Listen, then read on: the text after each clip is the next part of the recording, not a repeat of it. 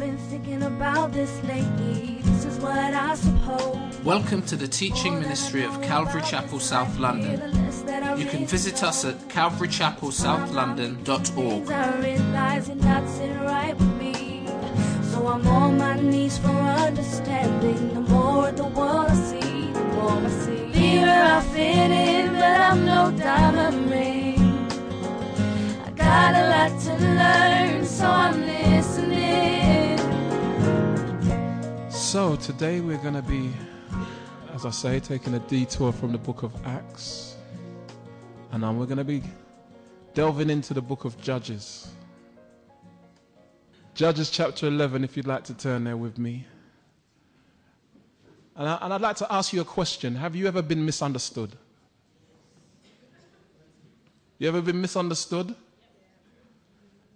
Now, have you ever been misunderstood when you done something not only with the best of intentions, and not only sincerely, because we can have the best of intentions at times, and we can be very sincere at times, but we can be sincerely wrong. But not only with the best of intentions and not only sincerely, but also you done it right. You done it right. And yet you were misunderstood. And then furthermore, you were thought badly of in what you done. Ever been in a situation like that? And the challenge of holding your ground. When someone's looking down on you, when someone's looking at you as the bad guy, and yet you're doing what's perfectly right and proper in the moment. The Bible says that we're not to let our good be evil spoken of, and sometimes you just can't help it. No matter how much good you do, someone sees it as a problem. And as we turn to Judges 11, it's interesting that as we look at this story of Jephthah, at this point in time, looking back on the story, it seems like Jephthah has possibly had a raw deal in the way he's been viewed, at least by many, but not by all. So let's read verses 29 to the end, and then I'll kind of just fill you in on the context and just kind of give you a bit of background. Then the Spirit of the Lord came upon Jephthah, and he passed through Gilead and Manasseh, and passed through Mizpah of Gilead. And from Mizpah of Gilead, he advanced toward the people of Ammon. And Jephthah made a vow to the Lord and said, "If you will indeed deliver the people of Ammon into my hands, then it will be that whatever comes out of the doors of my house to meet me, when I return in peace from the people of Ammon, shall surely be the Lord's, and I will offer it up as a burnt offering." So Jephthah advanced toward the people of Ammon to fight against them, and the Lord delivered them into his hands. And he defeated them from Aroer as far as Minnith 20 cities, and to Abel Kiramim with a very great slaughter. Thus the people of Ammon were subdued before the children of Israel. When Jephthah came to his house at Mizpah, there was his daughter coming out to meet him with timbrels and dancing. And she was his only child. Besides her, he had neither son nor daughter. And it came to pass when he saw her that he tore his clothes and said, "Alas, my daughter, you have brought me very low.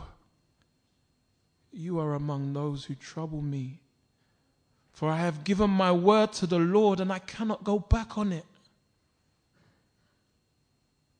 So she said to him, my father, if you have given your word to the Lord, do to me according to what has gone out of your mouth. Because the Lord has avenged you of your enemies, the people of Ammon. Then she said to her father, let this thing be done for me. Let me alone for 2 months, that I may go and wander on the mountains and bewail my virginity, my friends and I. So he said, go. And he sent her away for 2 months. And she went with her friends and bewailed her virginity on the mountains. And it was so at the end of 2 months that she returned to her father. And he carried out his vow with which he had vowed. She knew no man. And it became a custom in Israel that the daughters of Israel went 4 days each year to lament the daughter of Jephthah, the Gileadite.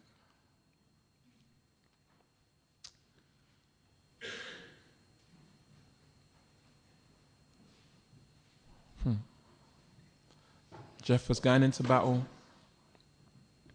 He makes a vow to the Lord. Lord, if you just work this one out, whatever comes out my house, Lord, first thing is yours. Offer as a burnt offering. He goes to battle. He wins. He comes back. First thing out of his house is his daughter. His only daughter.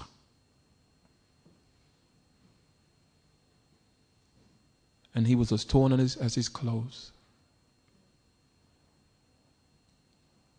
And yet he explains to her,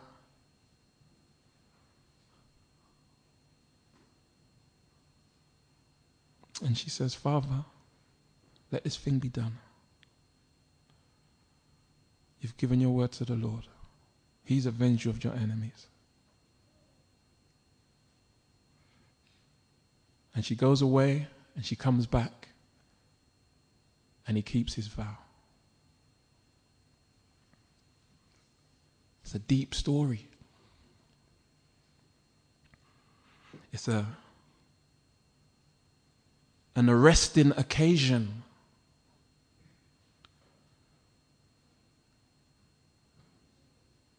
Even as we read it, we feel the tension, the drama, the emotion.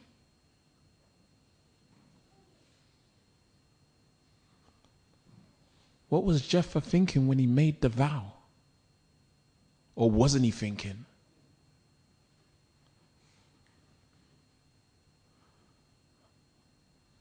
What was he thinking when he kept the vow?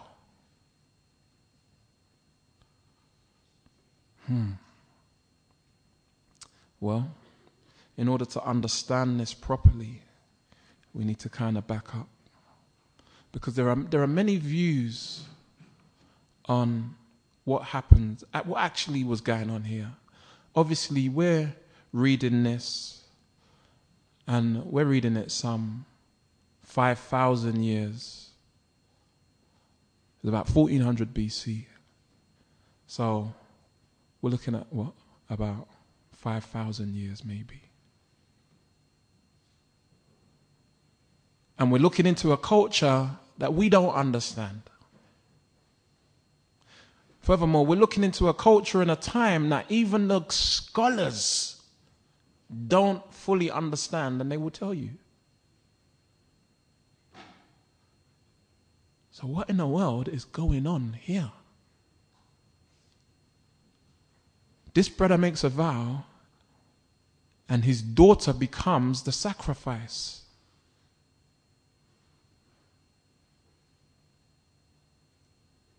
And he fulfills his vow, sacrificing his daughter. Sacrificing his daughter?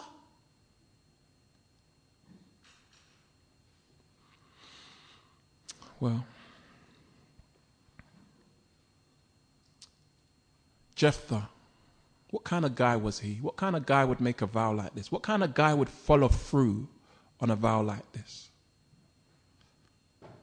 If you look back to the top of the chapter, and I'll just track you through, I won't read it right through. We see in verses 1 to 3 Jephthah's early life. He's stated to have been a mighty man of valor. A mighty man of valor, man's man. A guy who gets the job done. No messing, no two ways about it. Furthermore, if you want to take the leisure of backing up into chapter 10 in your own time, you'll see that the children of Israel were in a place where they were between a rock and a hard place. They had their back to the wall and the enemy bearing down on them. And they were like, who's going to lead us to face this enemy? They were holed up in Gilead.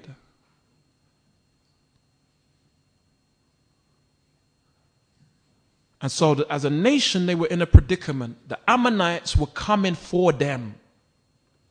And they were scared, shook.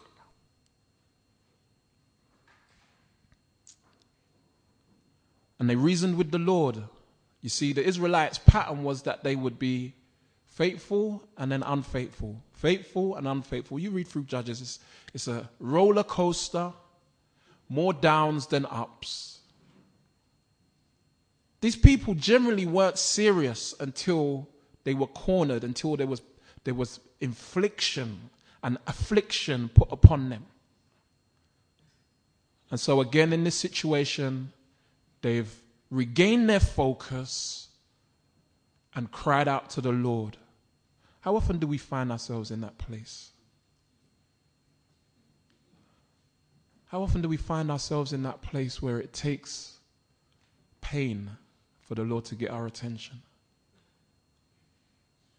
How often do we find ourselves in that place where we keep going back to the same place?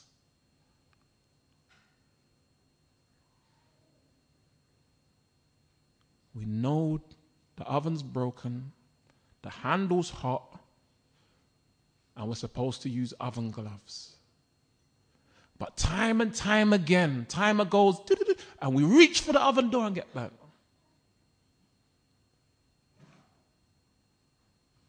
So this is where Israel were at.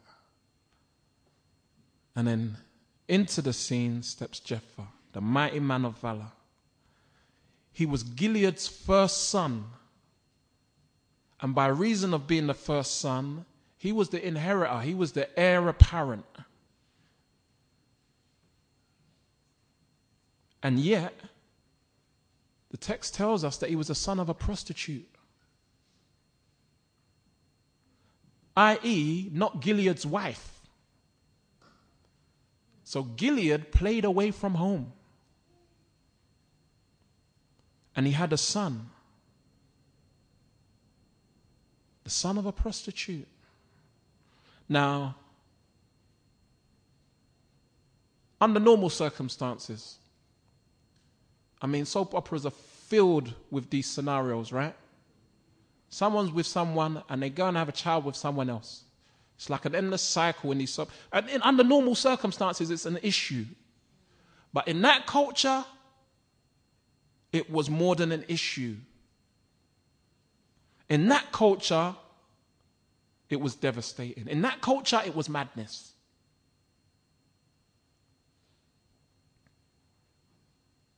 You see, he was not, as the heir apparent, according to the law, entitled to any inheritance.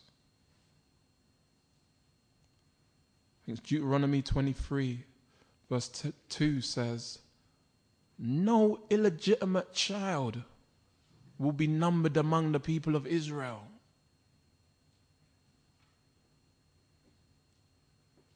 No illegitimate born out of wedlock.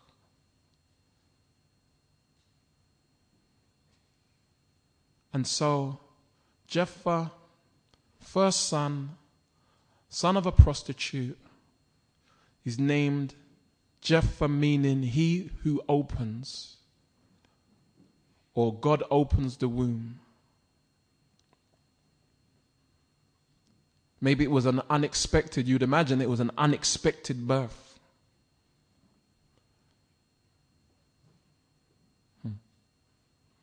And there's so much time I could spend here just camping on the issue of marriage. I mean, thank the Lord for Brother Jacob Rush, right? Amen. So I don't need to camp here. But the tension of being in a relationship and being unfulfilled in that relationship, and then facing the temptation of playing away from home. His wife had not bore him a son. Was this Gilead's way of dealing with the situation? Wrongly so. Nonetheless, Jephthah is his firstborn. And Gilead's wife goes on to have children, and basically they grow up and run him out of town. You're not going to have any inheritance here. You know, listen, you're not from this family. So clear off. And Jephthah goes. He goes. Now, bear in mind, Jephthah was their older, and with the title of mighty man of valor, you can imagine that he could have wiped them all out and said, who's not going to have inheritance? But he goes peaceably. And he goes off to a distant land where he is surrounded by, quote unquote, worthless, as my granny would say, worthless men. And they formed a team, a crew, a gang. And they went out raiding. But don't mistake that for criminal activity. We could get the impression that Jephthah was feeling rejected, victim mentality. Families disown me, throw me out. I don't care, and I don't care for anyone. So, you know what? If I'm not getting it, I'm taking it. If I'm not going to get what's mine, I'm going to take what's someone else's. No, that's not the case. To go out raiding was just a term that was commonly used in that time for men that would go and defend settlements. Somewhat mercenary. They'd be like hired hands. And so you'd have family settlements, land settlements, where they're under threat. And these guys would come through, kind of like them old cowboy films. When the gunsling, ching, ching, ching, ching, ching, ching. I can say Clint Eastwood because some of you might remember them times there. If I go back to John Wayne, I know that there's only going to be a couple people left with me. You know what I'm saying, Steve? Yeah? Old school. And you kind of get that Wild West kind of vision. The gunslinger's in town, the hired hand. He knows how to shoot a hair's breadth from 55 paces. Pew! That was Jephthah and his guys. And it comes that news of the war reaches Jephthah because the Gileadites, they're in problems and they need help. And the only person they can think of to call on is Jephthah, the one they rejected. So they go and find him. The elders, the head honchos, go and find him. Jephthah, come. Lead us. We need help. The Ammonites are on us. And so Jephthah turns around and says, what? Okay. And I'll be your head? And they're like, yeah. Verse 10, the Lord will be a witness between us. And you see the word Lord, all caps. The covenant name of God. This is a solemn oath that they're taking before the covenant-keeping God. And so, them having ratified it before God, he's like, okay then. And he goes.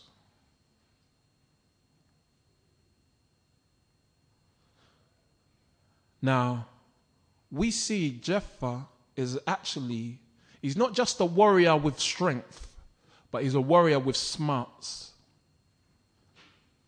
This brother was a smart guy. And he knew how to deal with diplomacy and negotiation. In verses 12 to 28, we see him send to the Ammonites. So what's the issue? Why are you coming after us? The Ammonites' response, well, Israel took our land. We're coming to get it back. And Jephthah hits them with 4 arguments. 4 arguments that were airtight to the point where the Ammonites couldn't even make a response to him.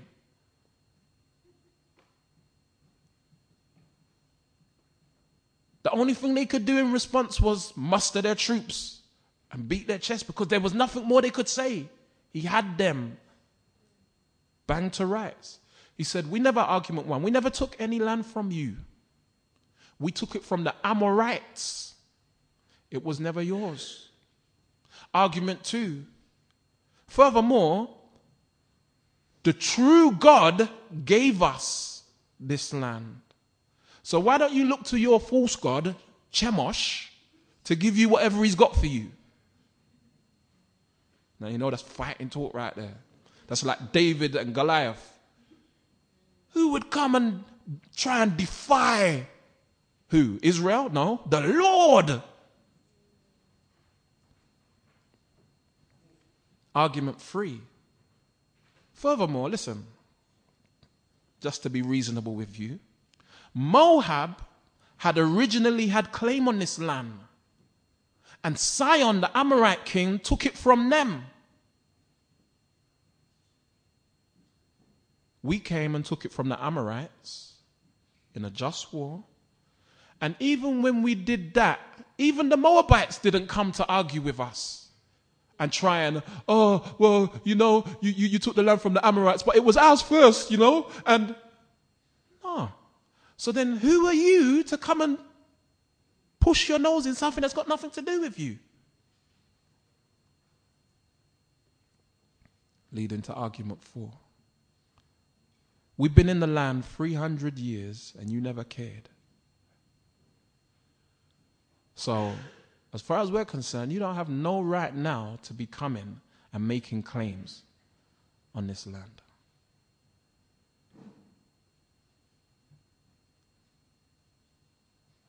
Jephthah, strong and smart.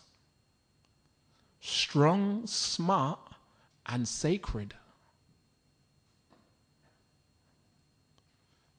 Verse 27, he says, look, you know what? We haven't done anything wrong. So the Lord, Jehovah, serve as judge between us. Let him be the judge.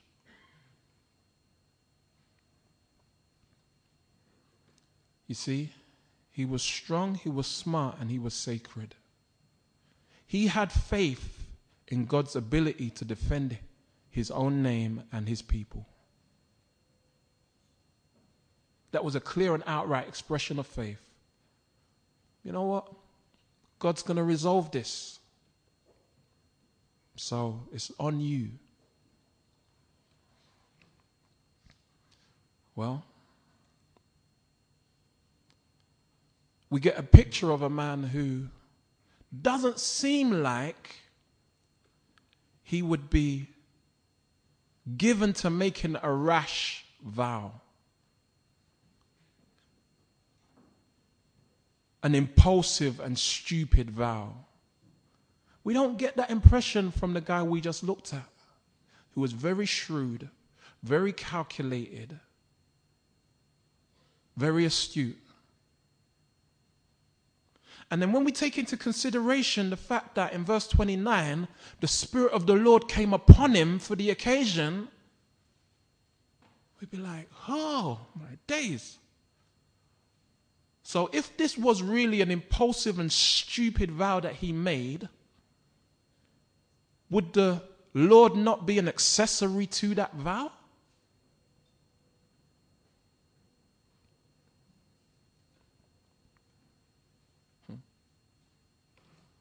Well, he made the vow and he went to battle.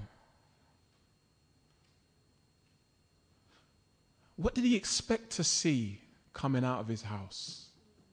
What did he expect to see, Pastor V? What did Jephthah the first thing that comes out of my house. Certain man might have said he was expecting to see his wife. I know I can't divorce her, but you know what, Lord? I'll just give her to you, innit?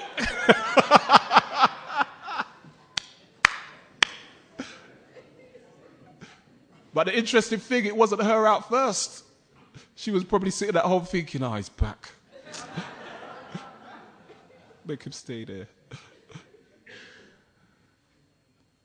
And certain people have actually hazarded to say, you know what? Jephthah was expecting to see someone come out of his house. I mean, what else is going to come out of a house? His dog. Man's best friend. But there's two things to consider. Firstly, there's the text. You see?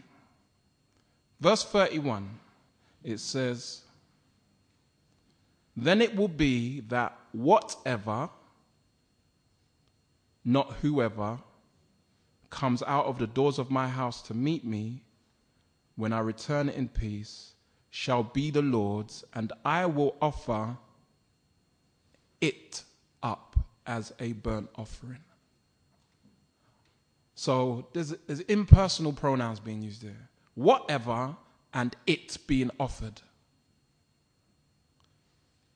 So just from the reading of the text, we don't suggest that verse 31 would incline us to think that Jephthah was expecting a person.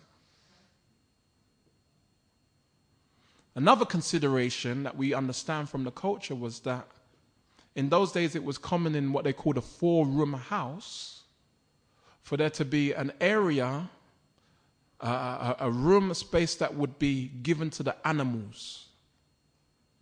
So during inclement weather, it would provide a shelter. It might be like a house in a garage, if we were to try a modern day equivalent, imagine. And so it's reasonable, with that being somewhat of a norm in those days, that was the situation. Some have said that Jephthah was trying to bargain with God. Jephthah was trying to hold God to ransom in a manner of speaking. You know how it is when you get in a tight jam. Oh, Lord, please, if you help me out, I tell you, I go to church every Sunday, you know, Lord. Please, just get me through this one, Lord, please. I tell you, Lord, I will give every week.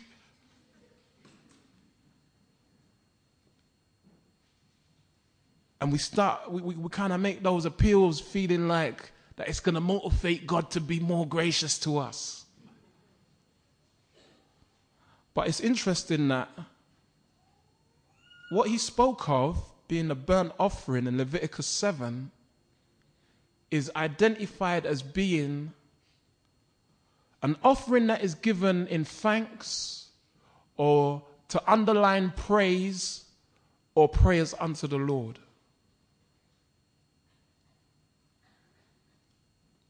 And so there may have been a sense of desperation, although we don't see that in the initial verses.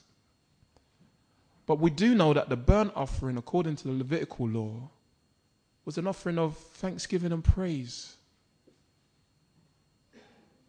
It was consumed whole. It was supposed to be the most costly of offerings because the offering was burnt completely and entirely. Nothing left. Nothing taken away. And so even in that, it's a reasonable offering for Jephthah to offer.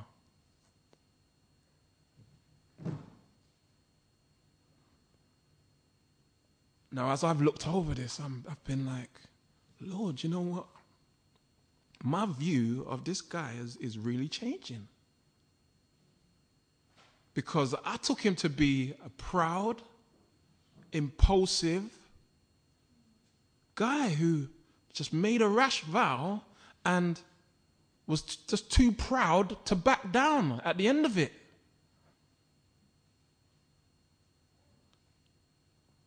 But my view began to change. So he makes the vow, and yet he keeps the vow.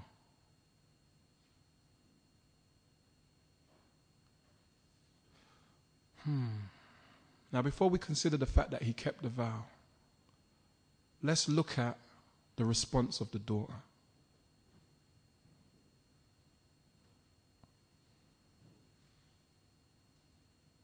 Because it's going to help us to understand in what way did he actually keep the vow. I mean, on the face of it, we would just expect that, you know what? He killed her and he burnt her. That's what he said he was going to do, right? First thing out of my house is yours, Lord. I'll offer it as a burnt offering.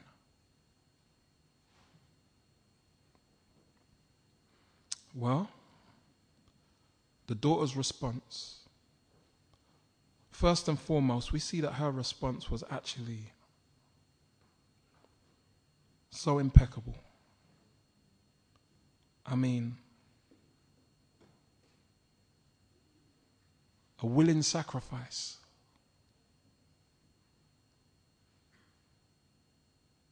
This girl obviously loved her father. No doubt she was looking out for him, looking out for his return. He probably had servants in his house, workers, other people around. But when he came on the horizon, she was the first one to see him. She loved her dad.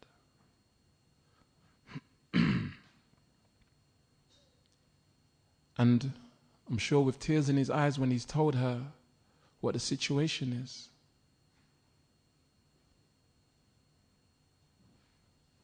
We don't know if there was any long pause. We don't know if there was any head in hands. But we do see that this girl was righteous. She loved her father and she loved the father.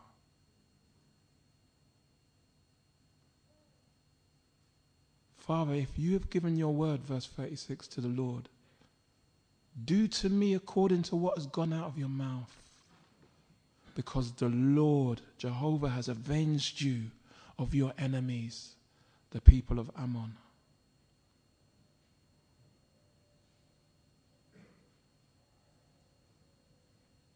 A willing sacrifice.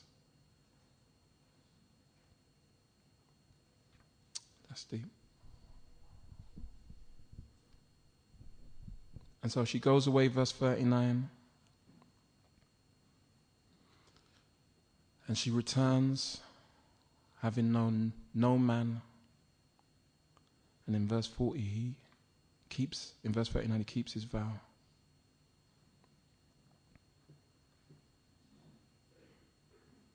Now, you might say to yourself, it seems pretty straightforward how Jephthah kept the vow. But actually there's a little more to it than meets the eye. See, we assume he killed her, he burnt her. It was painful, and yet he kept his word. But there are certain things in the text and otherwise that would cause us to question whether that was the case. Would cause us to question whether he did that.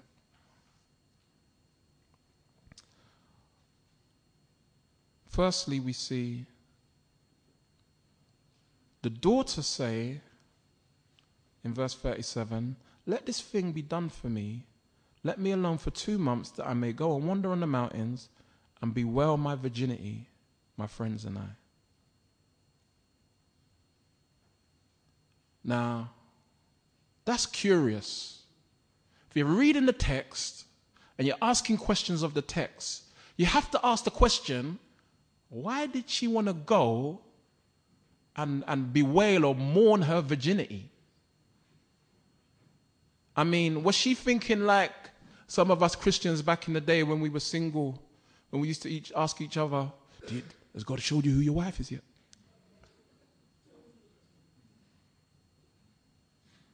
Say, no, I don't know yet, but you better hurry up because Jesus is coming soon.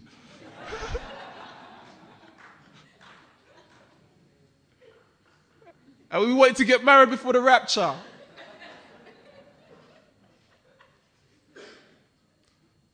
Was this how she was thinking? Like, nah, my end has come and I've not known a man. Oh, my days. Well, I think there was definitely more to it than that. Some have said that being his only child, she lamented the fact that she was going to die and not having given Jephthah an heir. She was the inheritor. And if she dies, who then carries on his name and takes on his inheritance?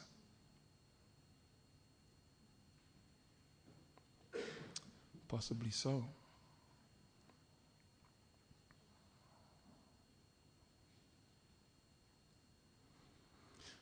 It makes a point in verse 39 of saying, when she came back, that she knew no man.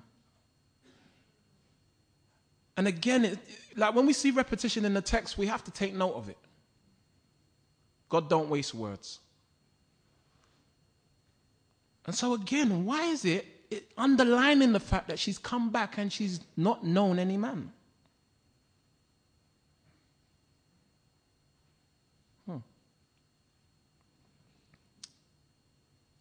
We then go on to see in verse 40 that the daughter of Israel each year went 4 days to lament the daughter of Jephthah. Furthermore, where did they go? And what did they do when they got there? This is like Agatha Christie, isn't it? Or what's my girl's name? Murder, She Wrote. Jennifer Lansbury or something like that. This is like, who done it? But again, it's quite a peculiar thing. I mean, you'd think, okay, maybe it was just in honor of Jephthah's daughter because she was so valiant and so humble and so righteous that they just wanted to honor her memory in that way. But where would they need to go to do that? They could just do that at home, right? Well, another clue in the text is back in verse 31. Because when Jephthah says, whatever comes out of my house to meet me shall surely be the Lord's, has the same structure as 1 Samuel when Hannah said, Lord, you give me a son and he'll be yours. And what Hannah was doing in that time with regards to Samuel was she was dedicating him. She was relinquishing all responsibility. She was relinquishing all authority over his life and all the benefits that would bring, because we know that later on in the children's life, they were to support their parents. She was relinquishing all of that and dedicating him in the service of the Lord. Dedicating him in the service of the Lord.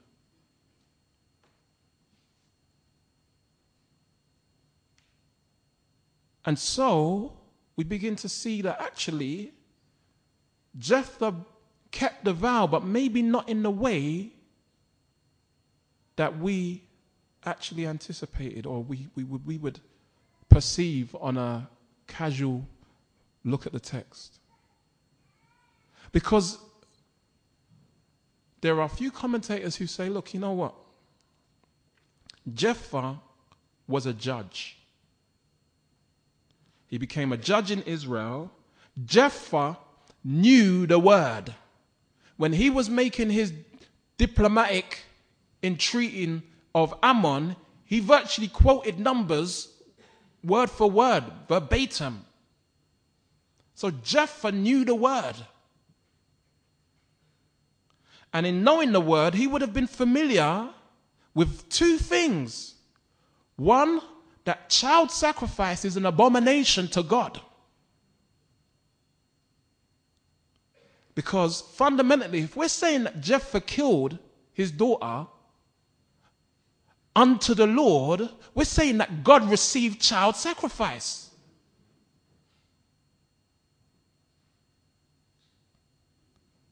Now, the Canaanites used to do that kind of stuff with their kids to Molech. And when it came time for the Canaanites to get dealt with, God said, wipe them all out. It was an abomination in the sight of the Lord. So, it's unlikely, understanding the character of the man as we've seen him so far from the text, that Jephthah didn't just ignorantly and pridefully offer this child by way of death. There's a second thing that also informs us with regards to that comes from the law. In Leviticus 27, we see that there is provision for redeeming a vow. So that which has been committed in a vow can be redeemed by something else.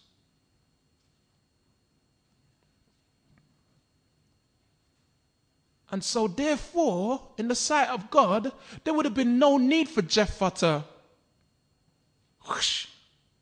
unsheath the blade.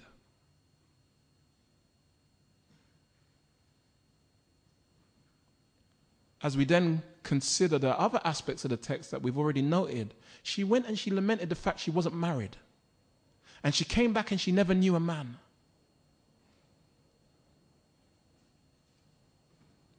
It seems more strongly to suggest that she went and lamented her virginity because she knew that she was never going to know a man. She was never going to be married, as she was given sacrificially into the service of the Lord at the temple, where the daughter of Israel would have gone and commemorated her act for the 4 days, when it says that they went and lamented.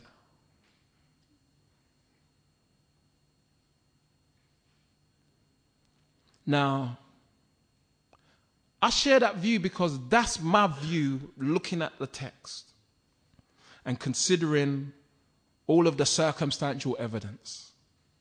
There are those that are, Jephthah was a fool. I mean, literally, you see commentators, rash, impulsive, foolish.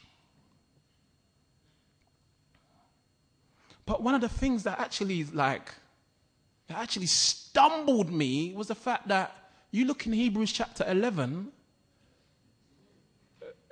the whole of the valiant faith, the men of faith, Abraham, Gideon, David, Samson, Jephthah.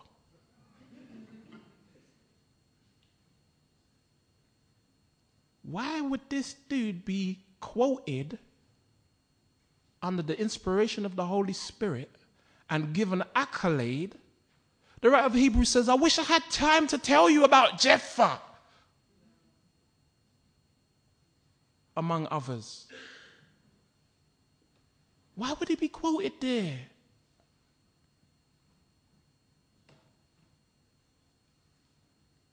You see, what we do see of Jephthah, that he was a strong man. He was a smart man. He was a sacred man. And ultimately, he was sacrificial. He kept his vow to his own hurt. Whether, as some say, he killed her, which in my view, it doesn't stand up, or she went off and lived and served in the temple of God as unto the Lord, either way that hurt him. As a father of daughters, I got one that's 5,000, 8,000 miles away right now. I'm messed up when I can't speak to her on Skype.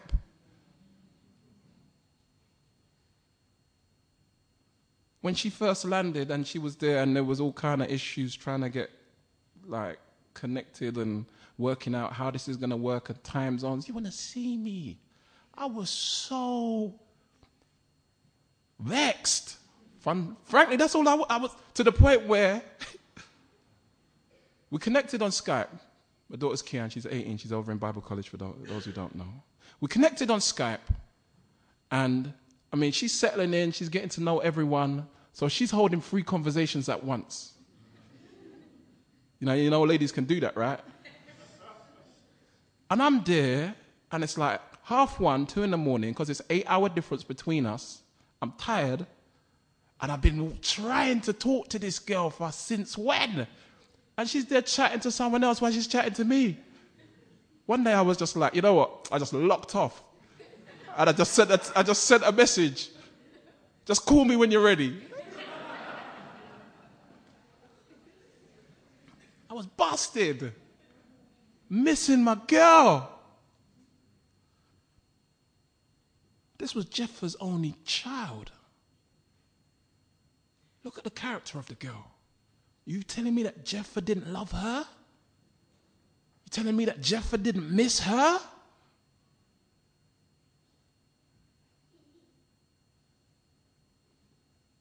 This bread has been misunderstood, I feel. I misunderstood him. I had to repent after I just went over this. I was like, Lord, I wronged this brother. I assassinated his character. I slandered this guy. What a man of valor. A man who kept his word to his own hurt.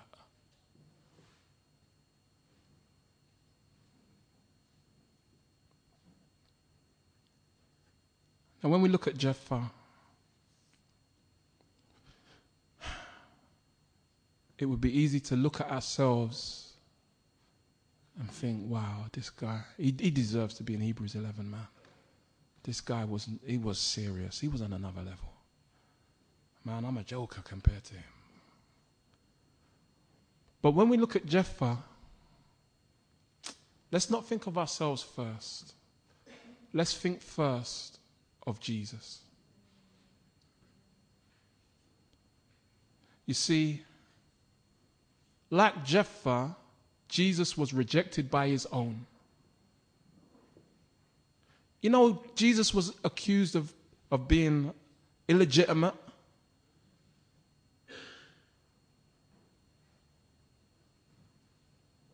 He was accused of being born out of wedlock. You see that in Mark 6, John 8:19. They say to Jesus, where is your father? In Mark 6, they say, is this not Mary's son? Brother of Joseph and James? And they don't mention Joseph, his dad. It's like, isn't this, normally it's, Bar Joseph or Bar son of, and then the man's name. But it's like, isn't this Mary's son? Because they thought this guy was, the old school word for illegitimate is bastard, right? Now, I say that hesitantly and qualify it because certain people might walk out and think, man, swear in the pulpit. Before it was ever a swear word, that's what actually it meant. Just like the term for female dog. But we don't need to go there this morning because, again, you're already nervous. But that's how they view Jesus, in that derogatory fashion. Rejected. John 1, verse 10, he was in the world and the world was made through him. and the world did not know him. He came to his own, and his own did not receive him. Jesus knew what it was to be rejected. He knew what it was to be looked down on. And yet, the word says in 1 Peter, the stone that the builders rejected became the chief cornerstone. Just like Jephthah, the ones that they rejected, he became chief. I'm going to be your leader. Which was his rightful place.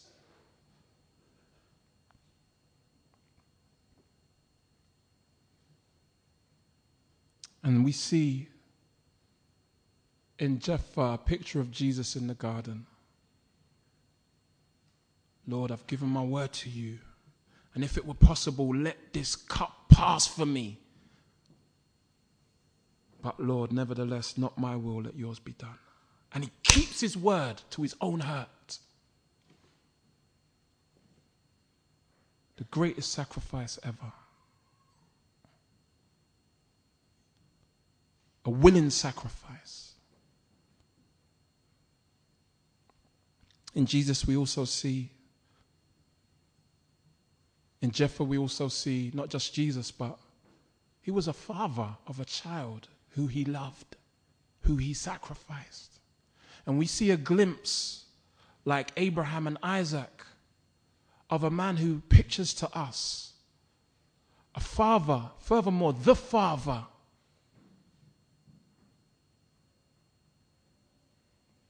committed to his word. He prophesied in Isaiah 53 how his son would die.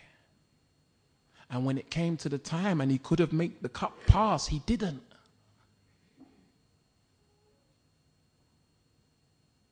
And in that moment they were separated. Father, why have you forsaken me? As Jesus took upon him the sins of the world. Mystery.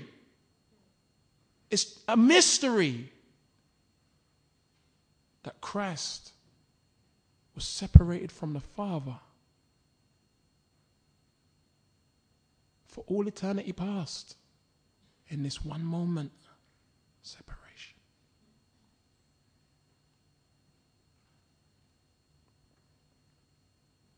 And we see the Father giving his only child, keeping his word even to his own hurt. And this he done for you. This he done for me. And we see in this situation an illustration of God's love.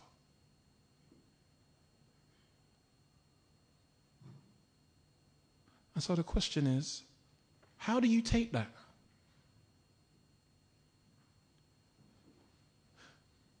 Do you sit here like many have done and still do with Jephthah and misunderstand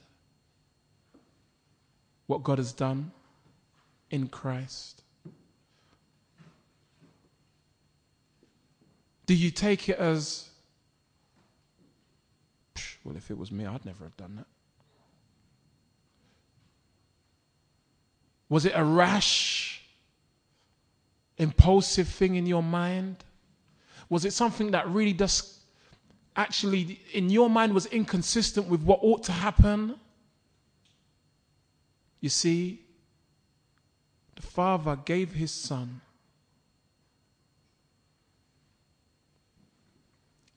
and glorified him so that you and I can be forgiven.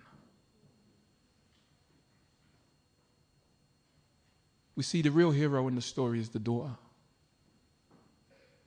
Not a complaint. She went like a lamb to the slaughter, metaphorically speaking. She gave herself willingly in honor of the Father. And in return, she was honored.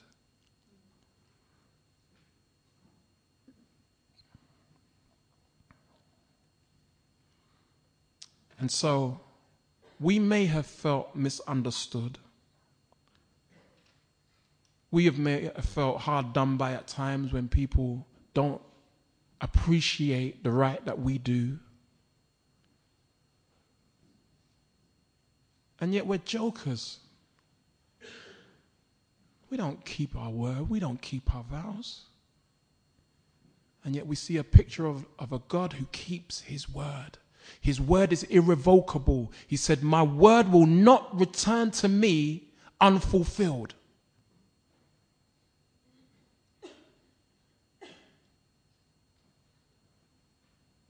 And he done it for you.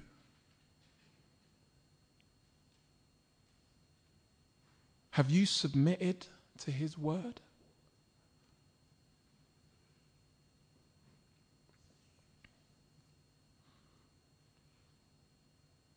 Have you come before him and given yourself in response?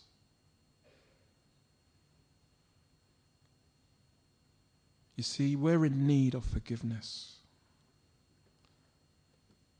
The children of Israel were there, and they were in a situation that they put themselves in.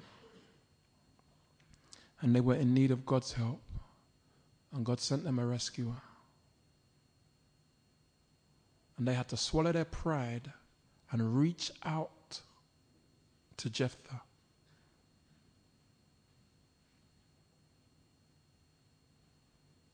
And that's where some of us are at today. In our pride, we're doing things our own way. And we're overcome by our sin. And God is saying, reach out to the rescuer who keeps his word.